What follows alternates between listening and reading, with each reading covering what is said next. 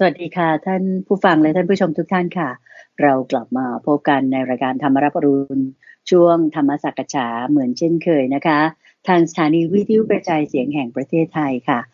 แล้วก็ทาง Facebook Fanpage ของวัดป่าดอนหายโศกรวมทั้งเพียวธรรมะ .com ของทางวัดป่าดอนหายโศกด้วยพระอาจารย์พระมหาไพบูลย์อภิปุโนแห่งวัดป่าดอนหายโศกซึ่งก็ท่านก็เป็นองค์พระอาจารย์ผู้อำนวยการศูนย์ปฏิบัติธรรมของวัดป่าดอนหายโศกเป็นองค์ปาถกหรือผู้จัดรายการประจำของรายการธรรมรับอรุณติดต่อกันมาเป็นปีที่9แล้วท่านขณะนี้ก็พร้อมอยู่แล้วที่กุฏิของท่านที่วัดป่าดอนหายโศกที่อำเภอหนองหานจังหวัดจังหวัดอุดรธานีนะคะที่จะมาสนทนาพูดคุยในเช้าวันนี้ซึ่งเป็นเช้าวันอาทิตย์ที่16มิถุนายนปีพุทธศักราช2562กันแล้วค่ะวันนี้เป็นวันขึ้น14ค่ำเดือน7ปีกุลนะคะก็นำมากราบนมัสการพระอาจารย์กันเลยดีกว่าค่ะกราบนมัสการเจ้าค่ะพระอาจารย์เจ้าค่ะเชิญพร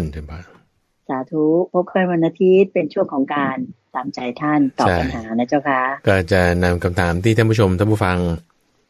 ในช่วงรอบสัปดาห์ที่ผ่านมาหรือว่าคำถามประเด็นเรื่องนั้นนี้เรามาพูดคุยกันโดยท่านผู้ฟังเนี่ยสามารถที่จะติดต่อกับทางรายการได้โดยส่งเป็นจดหมายหรือว่าไปรษณียบัตรมาที่วัดป่าดอนหายโศกเลขที่1หมู่8ตำบลดอนหายโศกอำเภอหนองหานจังหวัดอุดรธานีรหัสไปรษณีย์41130อันนี้คือวิธีการใช้จดหมายก็ได้หรือว่าจะเขียนเป็นข้อความโดยไปที่เว็บไซต์ pieotama.com หรือว่าที่ Facebook Fanpage ในทาง Inbox หรือว่า Direct Message ก็ได้เหมือนกันโดยเมื่อท่านผู้ฟังติดต่อมาทางรายการแล้วอัตภาพได้รับข้อความได้รับจดหมายก็จะนำมาอ่านทำความเข้าใจบางประเด็นที่มันเป็นเรื่องราวที่เกี่ยวข้องไปในโปรแกรมอื่นๆตอนอื่นๆบางทีอาจจะเอาไปคุยกันในตอนนั้นเลยเช่นบางทีถ้าถามเกี่ยวกับพระสูตรมากบางทีก็จะเอาพระสูตรมาอ่านให้ฟังเลยในช่วงของคลังพระสูตรบางทีก็จะมาถ้าถามเกี่ยวกับเรื่องการปฏิบัติบางทีก็จะไปพูดในเรื่องหัวข้อเรื่องการปฏิบัติเลยทีนี้ถ้าเป็นคำถามอื่นๆทั่วไปก็จะนำมาคุยกับคุณเตือนใจนี่แหละในช่วงของวันอาทิตย์ที่เรียกว่าตามใจท่านในการที่ท่านผู้ชมผู้ฟังเนี่ยสามารถที่จะเขียนถามไม่ว่าจะเป็นเรื่องเกี่ยวกับคำสอนของพระพุทธเจ้าจุดไหนจุดนี้เป็นยังไงหัวข้อยังไงเรื่องเกี่ยวกับพุทธประวัติหรือว่าการจะนำธรรมะจุดใดจุดหนึ่งไปใช้งานฟังจุดไหนไม่เข้าใจว่ายังไงเอามาพูดคุยกันได้ในช่วงตามใจท่านนี้ทุกวันอาทิตย์เดี๋ยวป่ะเจ้าค่ะก็เรียกว่าถ้าตามรับฟังรายการธรรมรับอรุณของสถานีวิทยุกระจายเสียงแห่งประเทศไทยกรมประชาสัมพันธ์แล้วก็ใน7วันนี้ก็จะมีเรื่องน่าสนใจไม่ซ้ำกันเลยนะเจ้าค่ะรับรองว่าไม่เบื่อนะเจ้าค่ะก็วันนี้พระอาจารย์เมตตาที่จะเลือกคำถามมาตอบในรายการซึ่งโยมก็เชื่อมั่นว่าท่านผู้ฟังทางบ้านที่ตามรับฟังกันเป็นประจำนี้ก็เฝ้ารอคอยอยู่ละรวมโดยเฉพาะอย่างนี้ท่านผู้ถามมาว่าพระอาจารย์จะชี้แจงแสดงธรรมตอบยังไงบ้างนะเจ้าค่ะเพื่อเป็นความรู้และก็ความกระจ่างกันขอนำท่านแรกมากราบนมัสการเรียนถามเลยนะเจ้าค่ะพระอาจารย์เจ้าค่ะว่าคุณศิราเจ้าค่ะเขียนถามมาบอกว่าขอกราบนมัสการพระอาจารย์นะเจ้าค่ะจากการที่พระอาจารย์ได้ตอบคำถามของคุณศิลป์ไปเมื่อวันที่2มิถุนายนที่ผ่านมาเกี่ยวกับเรื่องการเกิดหรือไม่เกิดเนี่ยเจ้าค่ะพระอาจารย์ก็ได้สอนตอนหนึ่งเรื่องมรรคมีองค์8นะเจ้าค่ะว่าเป็นหนทางสู่การดับแห่งการเกิดและพระอาจารย์ก็ได้กล่าวว่าแม้มรรคมีองค์8นี้ก็ต้องวางลงเพราะยังเป็นสังคตธรรมก็อยากจะขอรบกวนนะเจ้าค่ะคือคุณศิราอยากรบกวนพระอาจารย์ช่วยเมตตาที่จะชี้แจงย่อยลงอีกนิดนึงนะเจ้าค่ะพระอาจารย์ว่าการวางมรรคลงในเชิงปฏิบัติเนี่ยเป็นอย่างไรก็ขอความเมตตาพระอาจารย์ได้ชี้แจงแสดงธรรมในประเด็นนี้นะเจ้าค่ะก่อนที่จะแนะนำคุณศิรานิยมอยากขอความเมตตาพระอาจารย์ช่วยขยายความหรือให้คำจำกัดความหรือแปลสักนิดนึงเผื่อญาติโยมจะได้เข้าใจขึ้นเกี่ยวกับสังคตธรรมนี่เจ้าค่ะ ว่าหมายถึงอะไรเจ้าค่ะพระอาจารย์เจ้าค่ะเจ้าค่ะถ้าท้าความไปเมื่อสัปดาห์ก่อนๆที่ได้ตอบคำถามของท่านผู้ฟังท่านหนึ่งที่ชื่อว่าคุณสิงห์ก็ถามมาเกี่ยวกับเรื่องว่าจะบรรลุธรรมเป็นพระอรหันต์นี่คือต้องไม่เกิดแล้วนิพพานอะไรอย่างเงี้ยนะก็เลยได้พูดถึงประเด็นนี้แล้วว่าจะทำยังไงก็พูดถึงอริยสัจสี่แล้วก็เรื่องของมรรคแปดตรงจุดนี้ทีนี้ว่าทั้งหมดเนี่ยที่เรากำลังจะพูดถึงว่าสังคตธรรมที่คุณศิลายกมาถามเนี่ยมันเป็นยังไงหมายถึงธรรมะที่มีการปรุงแต่งธรรมะที่มีการปรุงแต่งลักษณะของสังคตธรรมเนี่ยพระพุทธเจ้าตรัสไว้3อย่างนะคือสังคตลักษณะของสังคตธรรมนั่นคือลักษณะแบบproperty คุณสมบัติเช่นผู้ชายคนนี้มีลักษณะสูงผิวคล้ำอายุเท่านี้นี่คือคุณสมบัติของเขาเข้าใจไหมแล้วหนึ่งในคุณสมบัติของเขาเนี่ยจะต้องมีความเป็นอนัตตาด้วยแล้วถามว่าไอ้ลักษณะของสังคตธรรมเนี่ยมีอะไรบ้างหนึ่งมีการเกิดปรากฏสองมีความเสื่อมปรากฏเมื่อตั้งอยู่ข้อที่3นะมีภาวะอย่างอื่นปรากฏนี่คือ3ข้อหนึ่งมีความเกิดปรากฏ2มีความเสื่อมปรากฏ3เมื่อตั้งอยู่ก็มีสภาวะอย่างอื่นปรากฏที่ว่าเกิดเสื่อมเนี่ยเป็นไปตามอะไรตามเหตุตามปัจจัยของอะไรก็แล้วแต่อะไรที่มันจะปรุงแต่งกันมาไอ้ความที่ปรุงแต่งกันมานี่แหละคือสังขารคือการปรุงแต่งนั่นเองเจ้าค่ะสังขารแปลว่าการปรุงแต่งถ้ามีเหตุปัจจัยปรุงแต่งมาก็จะมีผลก็จะมีการเกิดปรากฏตามเหตุปัจจัยที่ปรุงแต่งกันมาการปรุงแต่งนั้นเนี่ยเรียกว่าสังขารโอเคนะซึ่งเรียกว่าเป็นลักษณะของสังคตธรรมถ้าเราพูดสั้นๆก็คือเป็นอนัตตานั่นเองโอเคนะซึ่งในความที่เป็นการปรุงแต่งคำนี้เราก็จึงใช้ในบริบทที่มีความแตกต่างกันบ้างในบางครั้งบางคราวเช่นถ้าสังขารอาจจะหมายถึงร่างกายของเราในความที่เป็นกายก็เรียกว่ากายสังขารการที่ปรุงแต่งทางกายไปงี้นี่คือกายสังขารการที่พูดออกมาเสียงเป็นแบบนี้นี่คือวจีสังขารการที่แบบคิดในข้างในใจฉันคิดคำนี้นี่คือมโนสังขารที่ถ้าจะพูดเฉพาะเจาะจงลงไปหรือเราจะหมายถึงสังขารหมายถึงจักรวาลนี้เลยก็ได้ก็ได้เหมือนกันอยู่ที่ว่าคุณพูดในบริบทไหนหรือถ้าเรากำลังจะพูดถึงสังขารในปฏิจจสมุปบาทก็คือหมายถึงทั้งยวงที่มันตามต่อมานั่นน่ะนามรูปวิญญาณพวกนี้คือสังขารทั้งหมดเลยแต่ว่าอย่างนี้ก็ได้หรือในบางครั้งพระพุทธเจ้าก็เจาะลงไปว่าเป็นกายวาจาใจกายสังขารวจีสังขารมโนสังขารบางทีเป็นแบบนี้ก็มีซึ่งตรงเนี้ยถามว่าสังขารการปรุงแต่งอาศัยเหตุปัจจัยมีการเกิดมีการเสื่อมมีภาวะอย่างอื่นปรากฏเป็นลักษณะนี้อะไรบ้างที่มันเป็นแบบนี้ทั้งหมดเลยคุณเดชชี้ไปทางไหนมันก็เป็นแบบนี้หมดจะอกุศลธรรมจะกุศลธรรมจะดีจะไม่ดีจะชั่วจะเลวจะปาฏิหาริย์จะอะไรมันมีการปรุงแต่งอาศัยเหตุปัจจัยมีการเกิดมีการเสื่อมหมดโอเคนะอะไรก็ตามที่เรารับรู้ได้ผ่านทางตาหูจมูกลิ้นกายและใจเนี่ยเป็นสังคตธรรมอยู่แล้วเป็นสังคตธรรมอยู่แล้วทีนี้ว่าพระพุทธเจ้าเนี่ยจึงตรัสบอกว่าทีนี้ไอ้การที่บอกว่ามันเบื่ออะไรมาปรุงแต่งขึ้นไปมันเกิดขึ้นใหม่มาเปลี่ยนแปลงไปเนี่ยมันไม่ดีหรอกเพราะอะไรเพราะมันไม่เที่ยงก็จะมันไม่เที่ยงแล้วมันไม่ดียังไงมันเป็นทุกข์ไงไม่เที่ยงเนี่ยมันทนอยู่ได้ยากมันทนอยู่ได้ยากมันจึงไม่ดีความหมายว่าทนอยู่ได้ยากใช่ใช่ด้วยนะมันจึงไม่ดีเพราะฉะนั้นสังขารนี่ที่เราว่าอาจจะแบบเป็นเงินทองดีไหมก็ดีอยู่ในความที่ว่าให้คุณกินได้ให้คุณมีสุขได้แต่ทุกข์มันมีไหมมีแน่นอนใช่ไหมแล้วถ้าบอกว่าเป็นเรื่องเกี่ยวกับกามสุขมีไหมมีอยู่แต่แล้วก็ทุกข์มากด้วยสมาธิมีไหมสุขเนี่ยมีมากแต่ทุกข์มีไหมมีแต่น้อยด้วยเพราะเราจะต้องแบบแยกแยะออกว่าอะไรเป็นอะไรต้องมีการแยกแยะออกว่าอะไรเป็นอะไรคืออย่าไปเหมารวมหมดว่าเป็นสังขารแล้วไงโอเคใช่ยุ่มเป็นสังขารหมดแต่ต้องแยกแยะออกด้วยเพราะว่าด้วยคุณสมบัติที่มาเหมือนกันอย่างเงี้ยในความที่เป็นสังขารใช่ไหม แต่ว่าคุณโทษมีมากน้อยไม่เท่ากันพอคุณโทษมีมากน้อยไม่เท่ากันกิจที่ควรทำกับมันต้องแตกต่างกันอันนี้คือเราพูดถึงในเรื่องของอริยสัจสี่อะไรที่มีคุณน้อยมีโทษมากเช่นตัณหาเช่นขันธ์ห้าเรื่องของกามเอาเฉพาะเจาะจงไปกามตัณหาทั้งหมดมีคุณไหมโอ้น้อยมากมีโทษไหมมากอันนี้ทำไงโอ้ไม่เอาส่วนมรรคแปดปรุงแต่งไหมก็ปรุงแต่งอยู่เมื่อก่อนไม่มีศีลก็ต้องอาศัยศรัทธาจึงมีศีลเมื่อก่อนไม่มีสมาธิก็ต้องอาศัยศีลจึงมีสมาธิเอาอาศัยมาแล้วมีคุณไหมโอ้โหมีมากเลยโทษมีไหมมีนิดเดียวเอางี้ต้องเอาไว้อย่างนี้นะต้องใหญ่ๆทั้งหมดเลยเป็นสังขารแหละเป็นสังคตธรรมที่ต้องอาศัยเหตุอาศัยปัจจัยว่าไป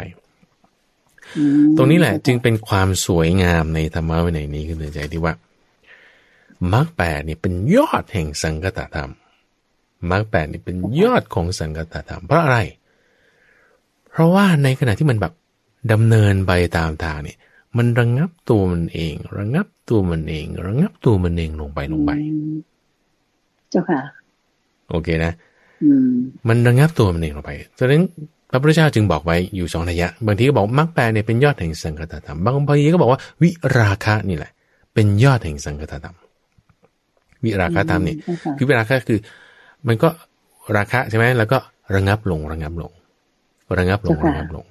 การที่มันค่อยระงับลงนี่มันเป็นยอดของการที่ว่าปรุงแต่งแล้วมันระงับลงของอะไรระงับลงของราคะไงพอตัณหามันระงับลงลักษณะการที่แบบว่าการปรุงแต่งที่จะเป็นไปเพื่อเกิดราคะโทสะโมหะเนี่ยมันระงับลงน้อยลงเรื่อยๆนะเจ้าค่ะพอน้อยลงเสร็จปึ้งมันก็ดับตรงนั้นคือตรงไหนเจ้าค่ะท่านเปรียบไว้คุณใจเหมือนกับพ่วงแพคุณอยู่ฝั่งนี้คนอยู่ฝั่งนี้เนี่ยเจออะไรบ้างงูเสือช้างโอ้เป็นสัตว์ป่ามันจะมาทำร้ายเรายังมีโจรอีกโจรตั้ง5 คนเห็นเราฟันหัวขาดแน่นอนแล้วยังมีเพชฌฆาตที่บินได้เหาะตามมาจะบั่นหัวเราอีกแล้วก็ยังมีนอกจากสัตว์ร้ายมีพวกนี้เสร็จปุ๊บทำไงดีเราจะหนีเขาก็หนีมาจนถึงว่าริมฝั่งแม่น้ำแห่งหนึ่งโหฝั่งนี้เจออันตรายมาหมดตลอดเลยเห็นอยู่ฝั่งนู้นกูทำไงโหเราต้องข้ามไปฝั่งนู้นให้ได้ทำไงดีสะพานก็ไม่มีแพก็ไม่มีทำยังไงก็รวบรวมหญ้าไม้กิ่งไม้มาประกอบเป็นแพพยายามไปว่ายด้วยมือและเท้าระหว่างทางไปเนี่ยก็เจอน้ำวนบ้างเจอจระเข้บ้างเจอปลาฉลามบ้างเจอคลื่นบ้างแต่ก็ฝ่าฟันไปจนถึงฝั่งนู้นได้พอถึงฝั่งนู้นเสร็จปุ๊บโอ้โหแพนี้ฉันรักมากจริงก็จะแบกขึ้นบ่าตามไปหรือเขาจะปล่อยให้มันไปตามน้ำหรือก็จอดไว้ที่ฝั่งนั้นอันนี้พระพุทธเจ้าถามนะพระพุทธเจ้าถามว่าเขาจะทำยังไงพวกภิกษุบอกโอ้เราจะแบกขึ้นบ่าไปทำไมก็มันถึงฝั่งแล้วก็จบแล้วก็ปล่อยให้ลอยไปตามกระแสน้ำหรือไม่ก็จอดทิ้งไว้ตรงนั้นอันนี้เป็นอุปมาอุปไมยนะที่ท่านเปรียบว่าฝั่งนี้ที่มีภัยอันตรายมากมายคือเปรียบเหมือนกายของเราเพชฌฆาต5 คนนี่คือขันธ์5พวกอสรพิษคืองูร้ายพวกเนี้ยเป็นเหมือนธาตุ4ไอ้คนที่บินมาแล้วจะมาฆ่าเราได้เนี่ยก็เป็นนันทิราคะพวกโจรพวกสิ่งที่ไม่ดีนั่นก็เปรียบเหมือนอายตนะภายนอกต่างๆที่จะมาทำอะไรต่างๆทีนี้พอมาถึงห่วงน้ำนี่เปรียบด้วยกับโอคะนั่นก็คือโอคะนี่คือห่วงน้ำก็คืออุปทานนั่นแหละที่ว่าจะมายึดเหนี่ยวให้เรากลับมาได้มรรคแปดเนี่ยเปรียบไว้กับแพมรรคแปดเปรียบไว้กับแพในขณะที่แบบเราตั้งความปรารถนาเราแบบมี determination มีความเพียรในการที่จะไปบรรลุธรรมได้เนี่ยในระหว่างที่คุณกำลังว่ายข้ามห่วงน้ำนี้ไปเนี่ยก็เจอคลื่นบ้างคลื่นเนี่ยก็เป็นลักษณะความคับแค้นความเร่าร้อนบางทีก็โกรธไม่พอใจคนนั้นคนนี้นี่คือคลื่น ก็จะเจออย่างที่สองคือปลาฉลามนี่คือราคะที่จะมาเสียแทงจิตใจของเราได้หรืออย่างที่สามนี่ก็จะเจอน้ำวนคือเรื่องของกามจระเข้น้ำวนแล้วจระเข้นี่คือเรื่องของปากท้องจระเข้นี่คือเรื่องของปากท้องอย่างที่สี่ถ้าเราผ่านอุปสรรคเหล่านี้ไปได้พยายามไปจนถึงฝั่งนู้นคือนิพพานมรรคแปดเนี่ยคือแพนี่แหละที่เราจะเอาขึ้นฝั่งนู้นไปด้วยหรอเราจะเอาแพขึ้นฝั่งนู้นไปด้วยหรือคำตอบคือไม่นะคำตอบคือไม่เจ้าค่ะเพราะฉะนั้นนี่ก็คือว่ามรรคแปดถึงจุดนั้นคุณก็ต้องวางถึงจุดนั้นคุณก็ต้องวางซึ่งตรงนี้แหละแล้วเราจะรู้ได้ไงว่าเราวางตอนไหนก็จะไหมเราจะรู้ได้ไงว่าเราวางตอนไหนก็เมื่อเราถึงที่ปลอดภัยแล้วนั่นไงเมื่อเราถึงที่ปลอดภัยแล้วนั่นไงถึงฝั่งนู้นแล้วนั่นไง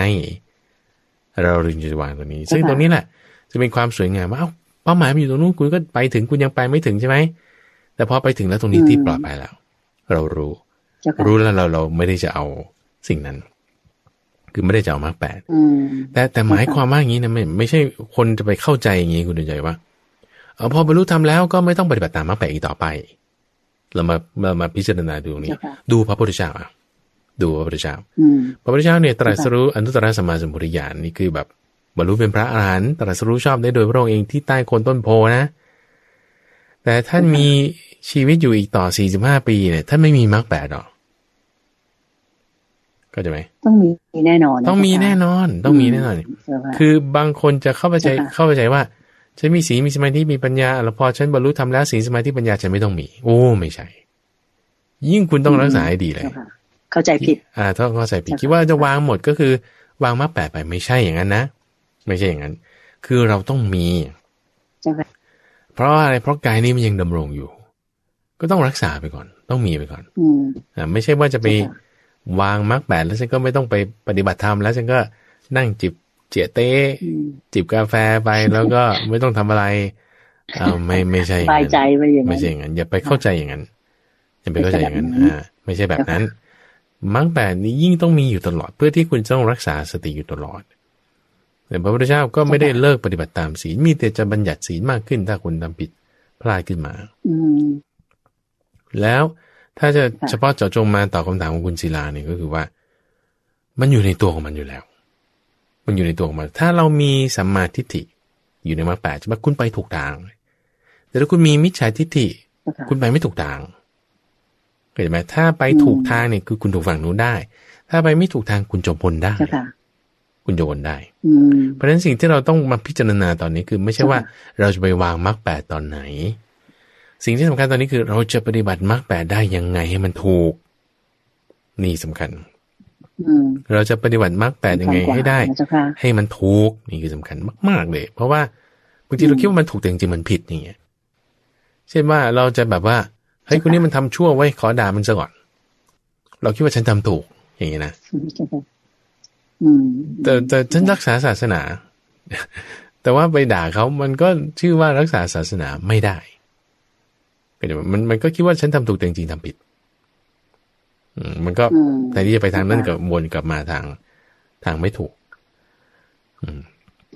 อย่างเช่นพระพุทธเจ้าบอกว่าอย่าให้มีคิดชั่วนะมิจฉาสังกัปปะอย่าไปคิดไม่ดีกับคนอื่นโอ้ยก่อนนี้มันเป็นคนชั่วก็ขอด่ามันซะหน่อยแช่งมันซะหน่อยนึงไม่ได้ด่าหรอกแต่ว่าสัมมาวาจายังรักษาได้แต่แบบนึกแช่งมันในใจให้มันได้รับผลของกรรมของมันเร็วๆอย่างเงี้ยนะ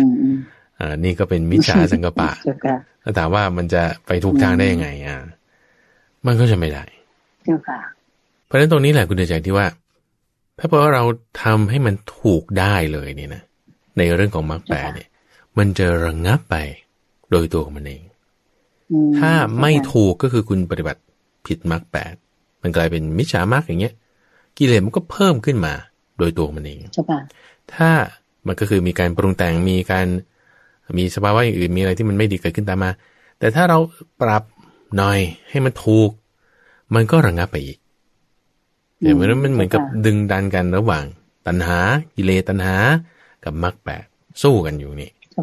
เราคิดว่าเราปฏิบัติถูกนั่นแสดงว่าคุณไปตามอำนาจของมรรคแปดแต่ถ้าปฏิบัติผิดใช่ไหมถ้าเราคิดว่าเราปฏิบัติถูกแต่ถ้าเราปฏิบัติผิดนั่นคือไปตามอำนาจของตัณหาคุณก็ผิดไปผิดทาง เรานี่มันไม่น่าใช่มันไม่ถูกตามมรรคแปดเราเช็คแล้วมันไม่ดีเราก็แก้ใหม่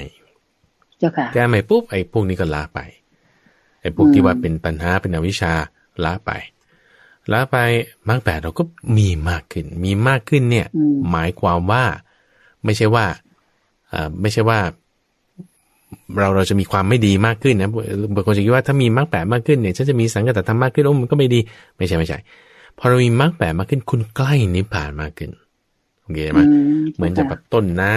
ำกลางน้ำแล้วก็ปลายน้ำใช่ไหมบางคนเนี่ยอยู่จ่อแล้วก็ใกล้แล้วพระพุทธเจ้าเปรียบเทียบไว้เหมือนกับวัวหรือว่าโคที่อยู่ในคอกแล้วถ้าตัวที่อยู่ปากคอกเวลาเขาเปิดประตูออกก่อนเลยแต่ตัวที่อยู่ข้างในนี่บางทีก็ใช้เวลากว่ามันจะเดินมากว่าจะออกได้ทีนี้ถ้าเราปฏิบัติตามมรรคแปดเนี่ยคือมันดีอยู่แล้วยิ่งมีมากนี่ยิ่งดีทำให้ท่านเนี่ยจึงบอกว่าต้องมีการพัฒนาไม่ใช่ว่าเราจะต้องละมันคือบางทีคือโดยถ้าโดยบทพยัญชนะเนี่ยนะคุณใหญ่นะมันขอโทษที่บอกว่าต้องละมรรคแปดเนี่ยต้องวางเนี่ยซึ่งถ้าพูดจริงๆมันก็พูดไม่ถูกคือตัวอะไรพูดไม่ถูกอันนี้ต้องขอโทษด้วยเพราะว่าถ้าเราจะบอกว่าคุณต้องวางมรรคแปดคุณพูดแย้งกับที่พระพุทธเจ้าตรัสเอาไว้พระพุทธเจ้าบอกมรรคแปดคุณต้องทำให้เจริญมรรคแปดคุณต้องทำให้เจริญไม่ใช่ว่าจะมาวางมรรคแปดไม่ใช่เพราะฉะนั้นมรรคแปดคุณต้องทำให้มากเลยเต็มที่เลยสุดๆของสุดๆไม่มีต้องทำไม่มีไม่ดีต้องทำให้ดีเจ้าค่ะแต่ว่านะถ้าอยากใช่ป่ะนั่นกลายเป็นตัณหาไม่ถูกถ้าอยากว่าต้องได้ไม่ได้กลายเป็นตัณหาใช่ไหมมันผิดทางมันผิดทางเพราะฉะนั้นทำไงต้องมีสัมมาทิฏฐิสัมมาสังกัปปะไล่ไปจนถึงมรรคแปดต้องมีการตรวจสอบต้องได้นี่คือความเพียรใช่ไหมไม่ใช่ตัณหาโอเคแยกแยะแจกแจงปุ๊บพอเราเห็นความแตกต่างปุ๊บนี่สมาธิที่เรามีขึ้นเติมนั่นคือปัญญาปุ๊บคุณตัดตรงนี้ได้นี่ละสิ่งนี้เป็นตัณหาละมรรคแปดเราก็เจริญมากขึ้นจนกระทั่งว่าต่อให้บรรลุธรรมแล้วก็ยังต้องมีมรรคแปดอยู่ดูตัวอย่างพระพุทธเจ้าหลังจากบรรลุธรรมแล้วไม่ใช่ว่ามรรคแปดนี้ท่านหายไปไม่ใช่แต่ว่าจุดหนึ่งที่ได้พูดไปวันนั้นก็คือว่ากรณีของท่านพระสารีบุตรตอนที่ปรินิพพานไปแล้วนี่นะที่ว่าท่านพระอานนท์ก็เสียใจมากที่พระสารีบุตรปรินิพพานไปพระพุทธเจ้าก็จึงเตือนว่าเอาแล้วสารีบุตรเนี่ยเอาศีลไปไหมสมาธิปัญญาวิมุตติญาณทัศนะเนี่ยเอาไปด้วยเหรอนิพพานเนี่ยไม่ได้เอาไปเข้าใจไหมคือมันไปไม่ได้มันไปไม่ได้ขึ้นแพมอยู่ในน้ำมันจะไปขึ้นบกมันไม่ได้เจ้าค่ะคือมันจบอยู่ที่ตรงนั้นยศเราถึงแล้วถึงฝั่งแล้วคุณเอาไปไม่ได้เช่นเดียวกันพอคนที่บรรลุนิพพานคือหมายถึงว่าอนุปาทิเสสนิพพานธาตุเนี่ยนะคือว่าทั้งกายนี้ก็สลายไปด้วยเนี่ยคือตายแบบตายแบบว่าตายจริงๆนะไม่ใช่แค่กิเลสตายจริงๆเนี่ยจุดนั้นก็ไม่ได้จะเอามรรคแปดไปด้วยได้มันคือจุดที่บอกว่าถึงฝั่งแล้วนั่นคือแบบหมดกันจบกันจริงๆอันนั้นเนี่ยก็คือจุดที่ว่าถึงฝั่งแล้วเราเอามรรคแปดไปไม่ได้ไม่ใช่ตรงจุดที่บรรลุธรรมเข้าใจไหมไม่ใช่ตรงจุดที่บรรลุธรรมเพราะฉะนั้นทำให้บางคนเนี่ยคิดว่าถ้าฉันบรรลุธรรมแล้วมันจะจบแต่ตรงนี้ที่เคยพูดอยู่เป็นประจำมากผมก็คิดว่าเรียนมัธยมแล้วมันจะได้จบเรียนจบแล้วมันก็จะจบแต่ว่าพอมัธยมคุณไปต่อมหาวิทยาลัยหรือบางคนก็ไปต่อสายอาชีพพอไปต่อสายอาชีพมันก็ยังต่อไปอีกเรียนคิดว่าจะเรียนจบแล้วมันจะจบคุณก็ต้องไปทำงานต่ออีกทำงานแล้วดันเกิดมีหนี้ก็ต้องไปใช้หนี้อีกถ้าหนี้หมดก็คิดว่าจะจบก็ยังมีเรื่องต่อไปแล้วต่อไปมันไม่มีจบแต่ประเด็นนั่นคือตรงนี้ว่าในระหว่างทางที่เราเดินทางไปในคุณใจนี่คือความสวยงามอยู่แล้วของมรรคเนี่ยแปลว่าทางมรรคเนี่ยแปลว่าทางถ้าในระหว่างทางเนี่ยแล้วคุณไม่ได้ไปตามมรรคแปดมันอยู่ตรงไหนไม่มีทางสบายใจไม่มีทางจบแต่ถ้าในระหว่างทางที่เรากำลังทำงานไม่ว่าสักอย่างใดอย่างหนึ่งคุณเป็นข้าราชการ คุณเป็นพนักงานรัฐวิสาหกิจคุณประกอบอาชีพส่วนตัวเป็นเอกชนเป็นหมอเป็นพยาบาลอะไรก็ตามเนี่ยถ้าเรามีมรรคแปดเลยเนี่ยนะโอ้ตรงนั้นคือคุณแบบแฮปปี้แล้วคุณดีแล้วคือมันไม่ได้อยู่ที่ว่าจุดนั้นว่าเช่นคุณทำอาชีพอะไรหรือคุณมีหนี้มากน้อยหรือยังไงหรือคุณทำเป็นแบบไหนแต่ถ้าณจุดนั้นคุณมีมรรคแปดตึ้มเลยเนี่ยนะโอ้นั่นมันคือทางที่จะจบได้นะมันคือดีเลยจุดนั้นเนี่ยแล้วเราก็ไม่ต้องกังวลว่าเมื่อไหร่มันจะจบเพราะมันอยู่ในทางอยู่แล้วอยู่ในทางแล้วเราไปอยู่เรื่อยๆตามทางนี้มีแต่ความเจริญท่าเดียวจะไม่มีความเสื่อมเพราะฉะนั้นบทพยัญชนะเพื่อที่จะไม่ให้ท่านผู้ถามเกิดความสงสัยต่อว่าไอ้เรื่องแล้วมันจะต้องวางตอนไหนเนี่ยก็จะขอกำหนดบทพยัญชนะใหม่ให้สอดคล้องกับที่พระพุทธเจ้าตรัสเอาไว้ว่ามรรคแปดเนี่ยเป็นสิ่งที่ควรทำให้เจริญไม่ใช่ควรจะวางไม่ใช่ควรจะละแต่ต้องทำให้มากๆต้องทำให้เจริญต้องทำให้ดีๆถ้ามันเบี้ยวๆนิดหนึ่งมันจะไม่ได้เราก็ทำให้มันละเอียดยิ่งขึ้นไปมีการพัฒนาอย่างนิดอันนี้ดีแน่นอนอย่าไปวางมรรคแปดนะอย่าวางมรรคแปดแต่ทำมรรคแปดให้เจริญใช่ถูกต้องเจ้าค่ะจนกว่าว่าเราจะเดินไปในทางมรรคแปดนี้จนกระทั่งถึงบรรลุถึงฝั่งนู้นก็คือถึงบรรลุธรรมคือนิพพานจริงๆแล้วร่างกายเราเนี่ยเกิดแตกสลายไปจริงๆก็นั่นแหละก็คือจุดเหมือนกับเราถึงฝั่งนู้นแน่นอนแพรนี่ก็วางไว้ใช่เพราะว่าเมื่อถึงนิพพานแล้วก็คือการดับเย็นถูกไหมเจ้าค่ะพระอาจารย์ถูกต้องดับเย็นทีนี้แล้วในขณะที่ว่าถ้าไม่ได้วางมรรคแปดเราต้องวางอะไรเข้าใจไหมถ้าไม่ได้วางมรรคแปดเนี่ยต้องวางอะไรคำตอบก็คือวางอุปทานไงคือเราจะเข้าใจว่าวางขันธ์ห้าเข้าใจไหมเราเข้าใจว่าวางขันธ์ห้ละขันธ์ห้าเดี๋ยวใหม่เราใช้บทเพียรชนะให้มันเนียบสักนิดหนึ่งถามว่าแล้วเราตัวเราเนี่ยไปติดยึดกับขันธ์ห้าได้ไงอุปทานเข้าใจไหมเพราะฉะนั้นเราละเนี่ยเราละการปรุงแต่งของเรานี่แหละอุปทานคืออะไรอุปทานคือความยึดถืออุปทานคือความยึดถือทั้งหมดมันเป็นการปรุงแต่งอยู่แล้วนะทั้งหมดเป็นการปรุงแต่งอยู่แล้วแต่อุปทานคือความยึดถือทำให้มันไปยึดขันธ์ห้าแล้วเราบอกว่าถ้าฉันจะปล่อยวางไม่ใช่มรรคแปดนะคุณปล่อยวางขันธ์ห้าแล้วถามว่าคุณจะปล่อยวางขันธ์ห้าทำยังไงคุณต้องละอุปทานละอุปทานแล้วอุปทานคุณจะทำไงคุณต้องปฏิบัติตามมรรคแปดก็กลับมาที่เดิม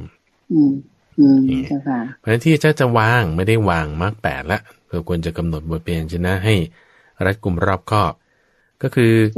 ละวางความเป็นตัวต้นละวางความยึดถือละวางความยึดถือละวางความยึดถือเพื่อที่จะให้เข้าใจขันธ์ห้าได้ถูกต้องเพื่อที่จะทำมรรคแปดให้เจริญได้ดีมากขึ้นนั่นเองเจ้าค่ะเดี๋ยวผ่านเจ้าค่ะสาธุเจ้าค่ะก็จากการที่พระอาจารย์พระมหาไพบูลย์อภิปุโนชี้แจงมานี่ก็หวังใจว่าคุณจิราผู้ถามคงจะเข้าใจดีแล้วนะคะก็จะมาถึงคำถามอันที่สองเจ้าค่ะพระอาจารย์เจ้าค่ะเป็นลูกศิษย์หรือว่าเป็นแฟนรายการอีกท่านหนึ่งนะเจ้าค่ะคุณอภิสิทธิ์วีระไวยทยาเจ้าค่ะคุณอภิสิทธิ์กราบนมัสการเรียนถามพระอาจารย์มาเป็นข้อใหญ่ๆอยู่นะเจ้าค่ะก็คือประมาณ2 ข้อด้วยกันโยมว่านะเจ้าค่ะก็จะขอแยกถามเป็นข้อๆนะเจ้าค่ะข้อแรกก็ถามว่าความเห็นที่ว่าโลกหน้ามีอยู่เหล่าสัตว์ผู้ผุดเกิดขึ้นมีอยู่ผลวิบากของกรรมที่สัตว์ทำดีทำชั่วมีอยู่เมื่อพิจารณาตามไตรลักษณ์คืออนิจจังทุกขังอนัตตาแล้วเขียนใหม่ดังนี้ได้หรือไม่เจ้าค่ะโลกหน้ามีอยู่หรือไม่ขึ้นกับเหตุปัจจัยผุดเกิดมีอยู่แต่เหล่าสัตว์ผู้ผุดเกิดไม่มีอยู่ผลวิบากของกรรมที่ทำดีทำชั่วมีอยู่แต่สัตว์ที่รับผลวิบากของกรรมที่ทำดีทำชั่วไม่มีอยู่เนื่องจากอนัตตาบอกว่าสิ่งทั้งหลายทั้งปวงไม่ใช่ตัวตนจึงไม่มีสัตว์จึงไม่มีบุคคลเจ้าค่ะพระอาจารย์โอเคอันนี้คือคำถามข้อแรกของคุณพิสิทธิ์เจ้าค่ะเราเข้าใจอยู่ว่าตัวนี้ทำไมถึงเอามาปนกันแบบนี้แต่ว่าจริงๆแล้วเนี่ยคือเอามาปนกันสัมมาทิฏฐิคุณเดินใจไอ้ความเห็นทิฏฐินี่คือความเห็นคือความรู้ความเข้าใจที่ว่าโลกหน้ามีโลกอื่นมีสัตว์พุทธเกิดขึ้นมีกรรมดีกรรมชั่วมีเนี่ยความเห็นเนี่ย เป็นความเห็นที่ยังเกี่ยวเนื่องโดยโลกยังเกี่ยวเนื่องด้วยของหนักยังเป็นส่วนของอาสวะไม่ได้จะเป็นไปเพื่อบรรลุนิพพานได้แต่มีความเห็นอีกแบบหนึ่งที่ว่าเป็นไปเพื่อระดับเหนือโลกเป็นหนทางแห่งมรรคเป็นไปเพื่อนิพพานนั่นคือเรื่องอริยสัจสี่เพราะฉะนั้นสัมมาทิฏฐิในคุณใจมีสองส่วนอันนี้พระพุทธเจ้าตรัสไว้ในมหาจัตตารีสกสูตรบอกว่าสัมมาทิฏฐิเนี่ยมีอยู่สองอย่างคือส่วนที่ยังเนื่องด้วยกับของหนักคำว่าเนื่องด้วยกับของหนักเนี่ยก็คือขันธ์ห้านั่นเองไม่เป็นจะเพื่อหลุดพ้นได้ไม่ใช่เป็นยังเป็นส่วนแห่งอาสวะอยู่ยังก็ยังให้เกิดอาสวะอยู่ก็ยังเป็นไปเพื่อการเกิดใหม่อยู่แต่ว่าทำไมจัดอยู่ว่าเป็นสัมมาทิฏฐิเพราะอย่างน้อยมันยังทำความดีให้เกิดขึ้นได้กับสัมมาทิฏฐิอย่างที่สองคือส่วนที่เป็นองค์แห่งมรรคเป็นยกขึ้นสู่ระดับเหนือโลกคือโลกุตระเป็นไปเพื่อนิพพานที่คุณอภิสิทธิ์เขียนนี่คือเอาสองอย่างนี้มายำรวมปนกันไม่ใช่แล้วถามว่าอันแรกนี่คืออะไรอันแรกในส่วนที่ว่ายังเนื่องด้วยกับของหนักยังทำให้มีการเกิดใหม่อยู่เนี่ยคืออะไรคือความเข้าใจที่ว่าโลกนี้มีโลกหน้ามีทำดีทำชั่วมีพ่อแม่มีสัตว์พุทธเกิดขึ้นมีอันนี้ยกมาเป็นตัวอย่างคร่าวๆนะทำไมเพราะว่าถ้าสมมติเราไม่เชื่อว่าความดีความชั่วมีคุณก็ทำชั่วได้ทุกอย่างพ่อแม่ไม่มีหรอกก็ถ้าเชื่ออย่างนี้มันไม่ถูกเลยนะเข้าใจไหมคนทำดีได้ดีทำชั่วได้ชั่วเทวดาอะไรมันจะไปเป็นอย่างนั้นได้ยังไงไม่มีคุณทำชั่วได้ทุกอย่างไม่ดีเลยเพราะฉะนั้นเบื้องต้นนี่คือสมาธิที่เบื้องต้นนี่ต้องมีก่อนอันนี้ข้อที่หนึ่งโอเคแต่ว่าจิตใจของเราเนี่ยอย่างคนที่ฟังธรรมะมากๆเนี่ยเขาจะแบบอนิจจังทุกขังอนัตตามันอยู่ในลมหายใจมันอยู่ในกระแสเลือดมันอยู่ในทุกผัสสะทำให้เราพอไปมองนี่ทำไมพระพุทธเจ้าตรัสว่าสัมมาทิฏฐินี่คือโลกนี้โลกหน้าความดีความชั่วมันก็อาศัยเหตุปัจจัยนี่นะอันนี้ด้วยความเข้าใจในจิตใจที่ยกสู่ระดับเหนือโลกเป็นองค์ประกอบแห่งมรรคเป็นหนทางไปเพื่อนิพพานนี่พอเรามองตรงจุดนี้เราคิดว่านี่มันไม่ถูกต้องเข้าใจไหมเพราะมีอยู่ใช่ใช่มันเป็นอัตตาตัวตนดิไม่ใช่เข้าใจไหมไม่ใช่เรากำลังพูดถึงพระพุทธเจ้าจึงตรัสไว้ในมหาจัตตารีสกสูตรว่ามรรคเนี่ยขอไปสัมมาทิฏฐิมีสองส่วนท่านแจกแจงออกแต่ส่วนที่อยู่ในอริยสัจสี่ท่านเอายอดตรงนี้ขึ้นมาเอาจะไปยอดตรงนี้ยอดตรงที่แบบสุดยอดเนื้อเอาเด็ดๆเนื้อโลกไปแล้วซึ่งถ้าเราพูดถึงสัมมาทิฏฐิตรงนี้เป็นยอดก็ต้องหมายถึงฐานมันด้วยต้องมีตรงนี้เป็นฐานต้องมีส่วนที่ว่าเป็นบาปมีบุญมีพ่อมีแม่มีอยู่เนี่ยไม่ใช่หมายถึงเป็นอัตตาเข้าใจไหมแต่หมายถึงว่าให้คุณสามารถทำความดีได้ดีกว่าพวกที่จะแบบทำชั่วได้ทุกอย่างเพราะฉะนั้นในระดับของความเห็นที่ถูกต้องเนี่ยเราต้องแบบพระพุทธเจ้าก็จึงจัดไว้นะเคยตรัสไว้ในถ้าเราจำไม่ผิดรู้สึกใจอยู่ในพรหมชาลสูตรที่พูดถึงว่าแบบทิฏฐิบางประเภทเนี่ยโอ้โหมันแย่ที่สุดในบรรดาทิฏฐิของทิฏฐิทั้งหลายที่ว่าแย่ๆแล้วอันนี้มันแย่ที่สุดก็มีอยู่อย่างเช่นถ้าเปรียบเทียบไว้กับผ้านี่นะผ้าเนี่ยถ้าเราเปรียบเทียบในสมัยปัจจุบันบางคนจะบอกว่าผ้าไหมดีบางคนอาจจะบอกไม่ดีเพราะว่าไปทำลายตัวไหมบางคนบอกผ้าฝ้ายดีบางคนผ้าป่านดี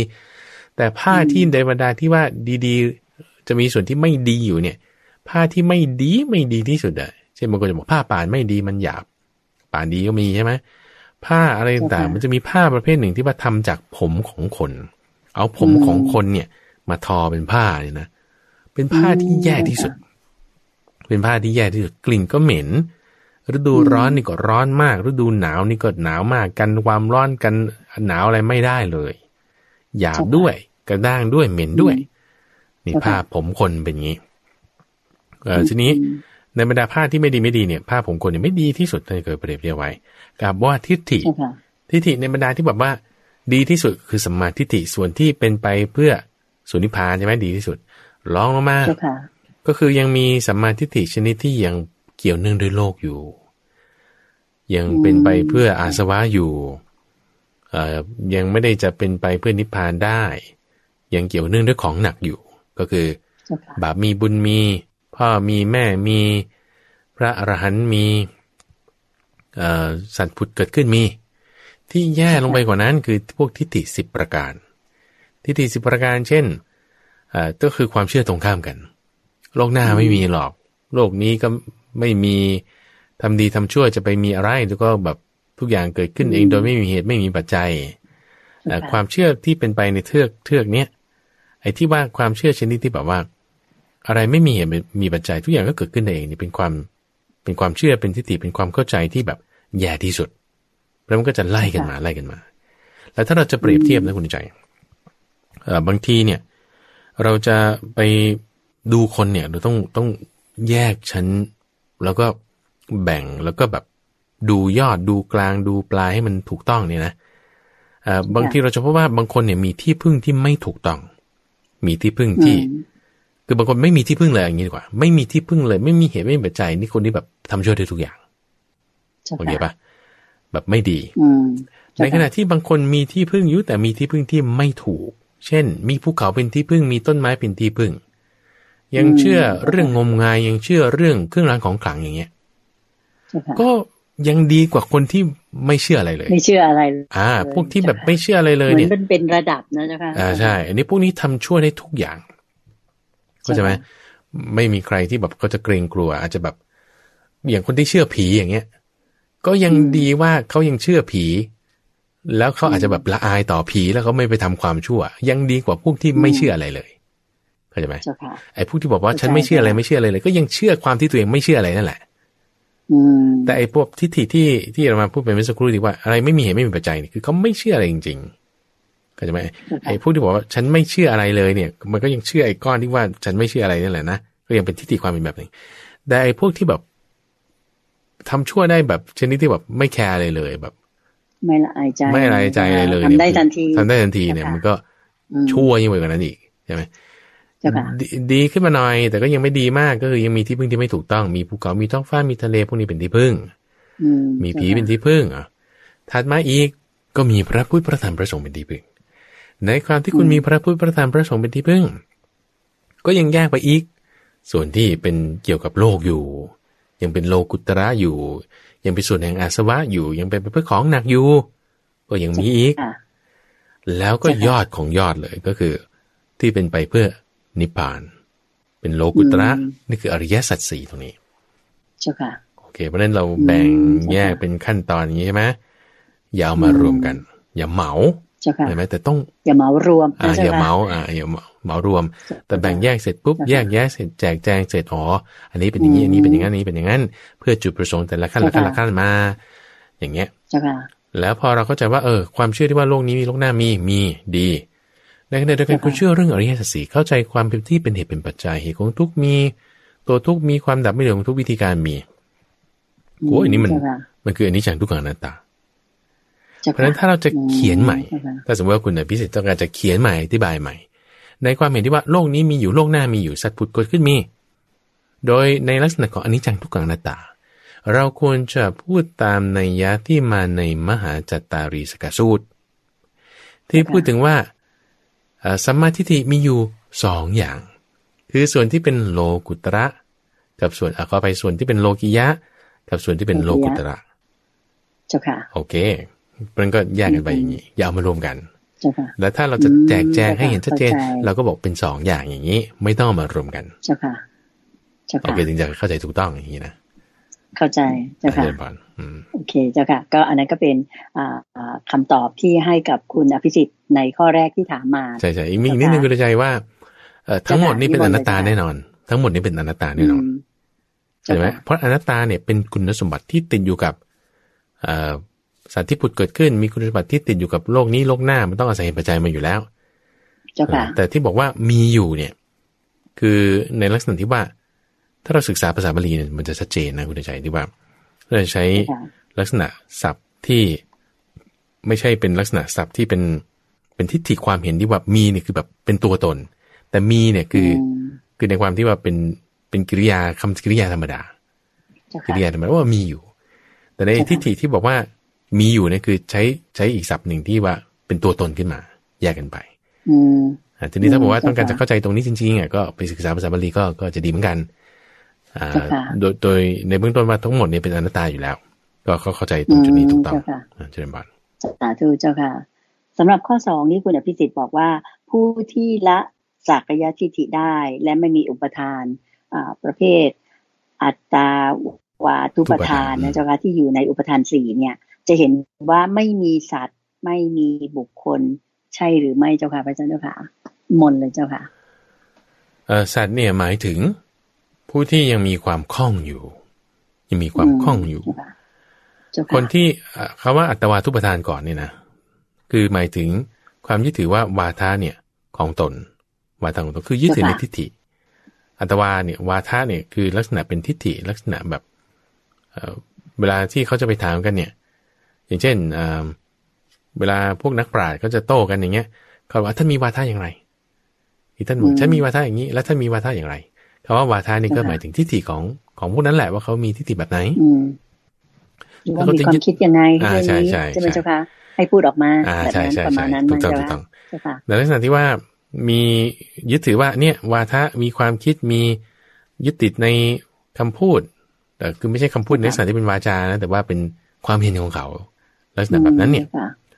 ไอ้ความยึดถือยึดติดเนี่ยคืออุปทานความยึดถือยึดติดเนี่ยคืออุปทานทีนี้ถ้าสมมติเราละอุปทานคือความยึดถือได้ไม่ว่าจะข้อไหนคือมันจางคลายไปหมดอยู่แล้วเพราะว่าอุปทานเนี่ยนะคือลักษณะของตัณหาในคุณใจมันจะเป็นยางเหนียวมันจะเป็นความยืดมันจะเป็นความหนืดมันจะเป็นแบบเป็นสายบัวมันก็จะมีใยมียืดอะไรที่มันจะยืดต่อไปซึ่งพระพุทธเจ้าเนี่ยจึงแจกแจงออกในลักษณะที่ว่าอุปทานมี4อย่างตัณหามี3อย่างเพื่ออะไรเพราะท่านเป็นภควาท่านเป็นภควาคือผู้จำแนกแจกธรรมมีความฉลาดก็แบ่งแยกไว้ให้ชัดเจนทีนี้ในการละเนี่ยคุณใจก็ต้องตามสังโยชน์คือเครื่องร้อยรัดเครื่องร้อยรัดที่มีอยู่10อย่างซึ่งเวลาที่เราปฏิบัติตามมรรค8ไปเนี่ยมันก็จะค่อยถอนออกที่ถ้าเราสามารถละสักกายทิฏฐิเนี่ยคือมีปัญญาเกิดขึ้นมีปัญญาสักกายทิฏฐินี่คือความยึดถือว่ามันเป็นตัวตนขึ้นมาเนี่ยนะคนที่ละสักกายทิฏฐิได้เนี่ยไม่ใช่ว่าจะละอุปทานได้ทั้งหมดแล้วนะไม่ได้ยังไม่ได้หมดคือไม่ได้แม้แต่ข้อเดียวเลยด้วยซ้ำใน4ข้อนี้กามุปาทานศีลพัตตุปาทานศีลพัตตุปาทานขอไปได้อยู่นะเพราะว่าจริงๆแล้วในสังโยชน์10อย่างใช่ไหมแล้วก็ในอุปาทาน4อย่างเนี่ยสังโยชน์10อย่างอุปาทาน4อย่างกามุปาทานศีลพัตตุปาทานอัตตวาทุปาทานเนี่ยในศีลพัตตุปาทานเนี่ยคือความยึดถือโดยศีลพรตในสังโยชน์10อย่างจะมีข้อหนึ่งที่เรียกว่าศีลพัตตปรมาสคือการรูปคลำศีลพรตอย่างไม่ถูกต้องอย่างผิดวัตถุประสงค์ซึ่งนี้มันจะมาตรงกันแสดงว่าถ้าเราละศีลพัตตปรมาสได้เราก็จะละไอ้ความยึดถือในข้อศีลพรตที่มีความยึดถือไม่ถูกทีนี้ใช่อย่างไรก็ตามไอ้สักกายทิฏฐิที่เป็นข้อแรกมันไม่ได้มีในนี้มันไม่ได้มีในนี้เพราะฉะนั้นถ้าสมมติว่าคุณลำพังเพียงแค่ละสักกายทิฏฐิได้เนี่ยมันเกิดกลับมาได้อีกแน่นอนมันเกิดกลับมาได้กำเริบได้ใช่จนกระทั่งว่าคุณละได้3อย่างเพราะ3อย่างนี้จะเป็นระดับของโสดาบันเป็นผู้ที่มีอันไม่ตกต่ำเป็นธรรมดาคือบางคนอาจจะละสักกายทิฏฐิได้แต่บางครั้งบางคราวตอนไหนตอนตื่นมาเช้าอาบน้ำสดใสนั่งสมาธิอ่านพระไตรปิฎกยิ้มโอเคแต่พอออกจากบ้านไปนี่เจอขับรถปาดหน้าบ้างหรือว่าเริ่มจี๊ดอากาศมันร้อนบ้างทำไมฝนตกอยู่เรื่อยมันจะเริ่มมีปัญหาก็อาจจะละได้เป็นชั่วคราวบางครั้งบางคราวจนกระทั่งว่าคุณละในระดับ3อย่างนี้ได้มันจะไม่กลับกำเริบในความที่จะไม่ย้อนกลับถึงว่าบางทีเราละสักกายทิฏฐิได้วันนี้แต่ถ้ามันกลับมาอีกเพราะอะไรเพราะมันยังมี3อย่างนี้อยู่เป็นเพื่อนมันคือในลักษณะอะไรเจ้าค่ะพระอาจารย์สักกายทิฏฐิศีลพัตตปรมาสแล้วก็วิจิกิจฉานี่แหละความเคลือบแคลงเห็นแย้งไม่ลงใจมันก็จะเป็นตัวที่ นึ่งด้วยกับโมหะก็ทำให้ปัญญามันทึบต่อไปก็บางทีก็แจ่มแจ้งบางทีก็กลับมาได้ซึ่งลักษณะที่ว่าเราละได้บางข้ออย่างนี้ไม่ได้เต็มเนี่ยมันก็เป็นโสดาปัตติมรรคโสดาปัตติมรรคโสดาบันยุมีศีลยุแล้วก็มีความรักความมั่นใจในพระพุทธพระธรรมพระสงฆ์แต่ว่ายังละศีลปัตตปรามาสได้ไม่ได้ยังละ3ข้อสังโยชน์เบื้องสังโยชน์3อย่างเนี่ยไม่ได้เนี่ยก็คือเป็นโสดาปัตติมรรคจนกระทั่งเมื่อละสังโยชน์3อย่างได้เนี่ยมันจึงเป็นโสดาปัตติผลเจ้าค่ะซึ่งตรงนี้นะมันไม่ได้ว่าเป็นเหมือนกับเปิดปิดสวิตช์อะคุณใจหรือว่าคุณเปิดไฟคุณก็เปิดคุณเปิดอะไรคุณก็เปิดแต่ว่ามันเป็นยางเหนียวก็จะมันเป็นยางเหนียวไม่ใช่ว่าเราละปุ๊บแล้วมันจะไม่กลับมาอีกบางทีมันกลับมาอีกก็จะว่าบางทีมันกลับมาอีกอย่างคนที่ละศีลปัตตปรามาสเนี่ยได้ใช่ป่ะสมมติคุณละได้3ข้อเลยสักยทิฏฐิศีลปัตตปรามาสแล้วก็วิจิกิจฉาคุณละได้ไปเลยเป็นโสดาปัตติผลเลยแต่บางทีมีความยึดถือในศีลและพรตศีลปัตตุปาทานเนี่ยนะศีลปัตตุปาทานมีความยึดถือในศีลและพรตชนิดที่แบบว่าบางทีก็อย่างคนที่ไม่คนที่เป็นโสดาบันเป็นโสดาปัตติผลอาจจะยังไม่บรรลุอนาคามีผลแต่ก็ยังแบบรักษาศีลชนิดที่แบบว่าไม่ถูกเข้าใจคลาดเคลื่อนก็มีนั่นก็ด้วยเพราะว่าศีลปัตตุปาทานคืออุปทานที่มีในศีลและพรตว่าฉันรักษาศาสนานี้บ้าง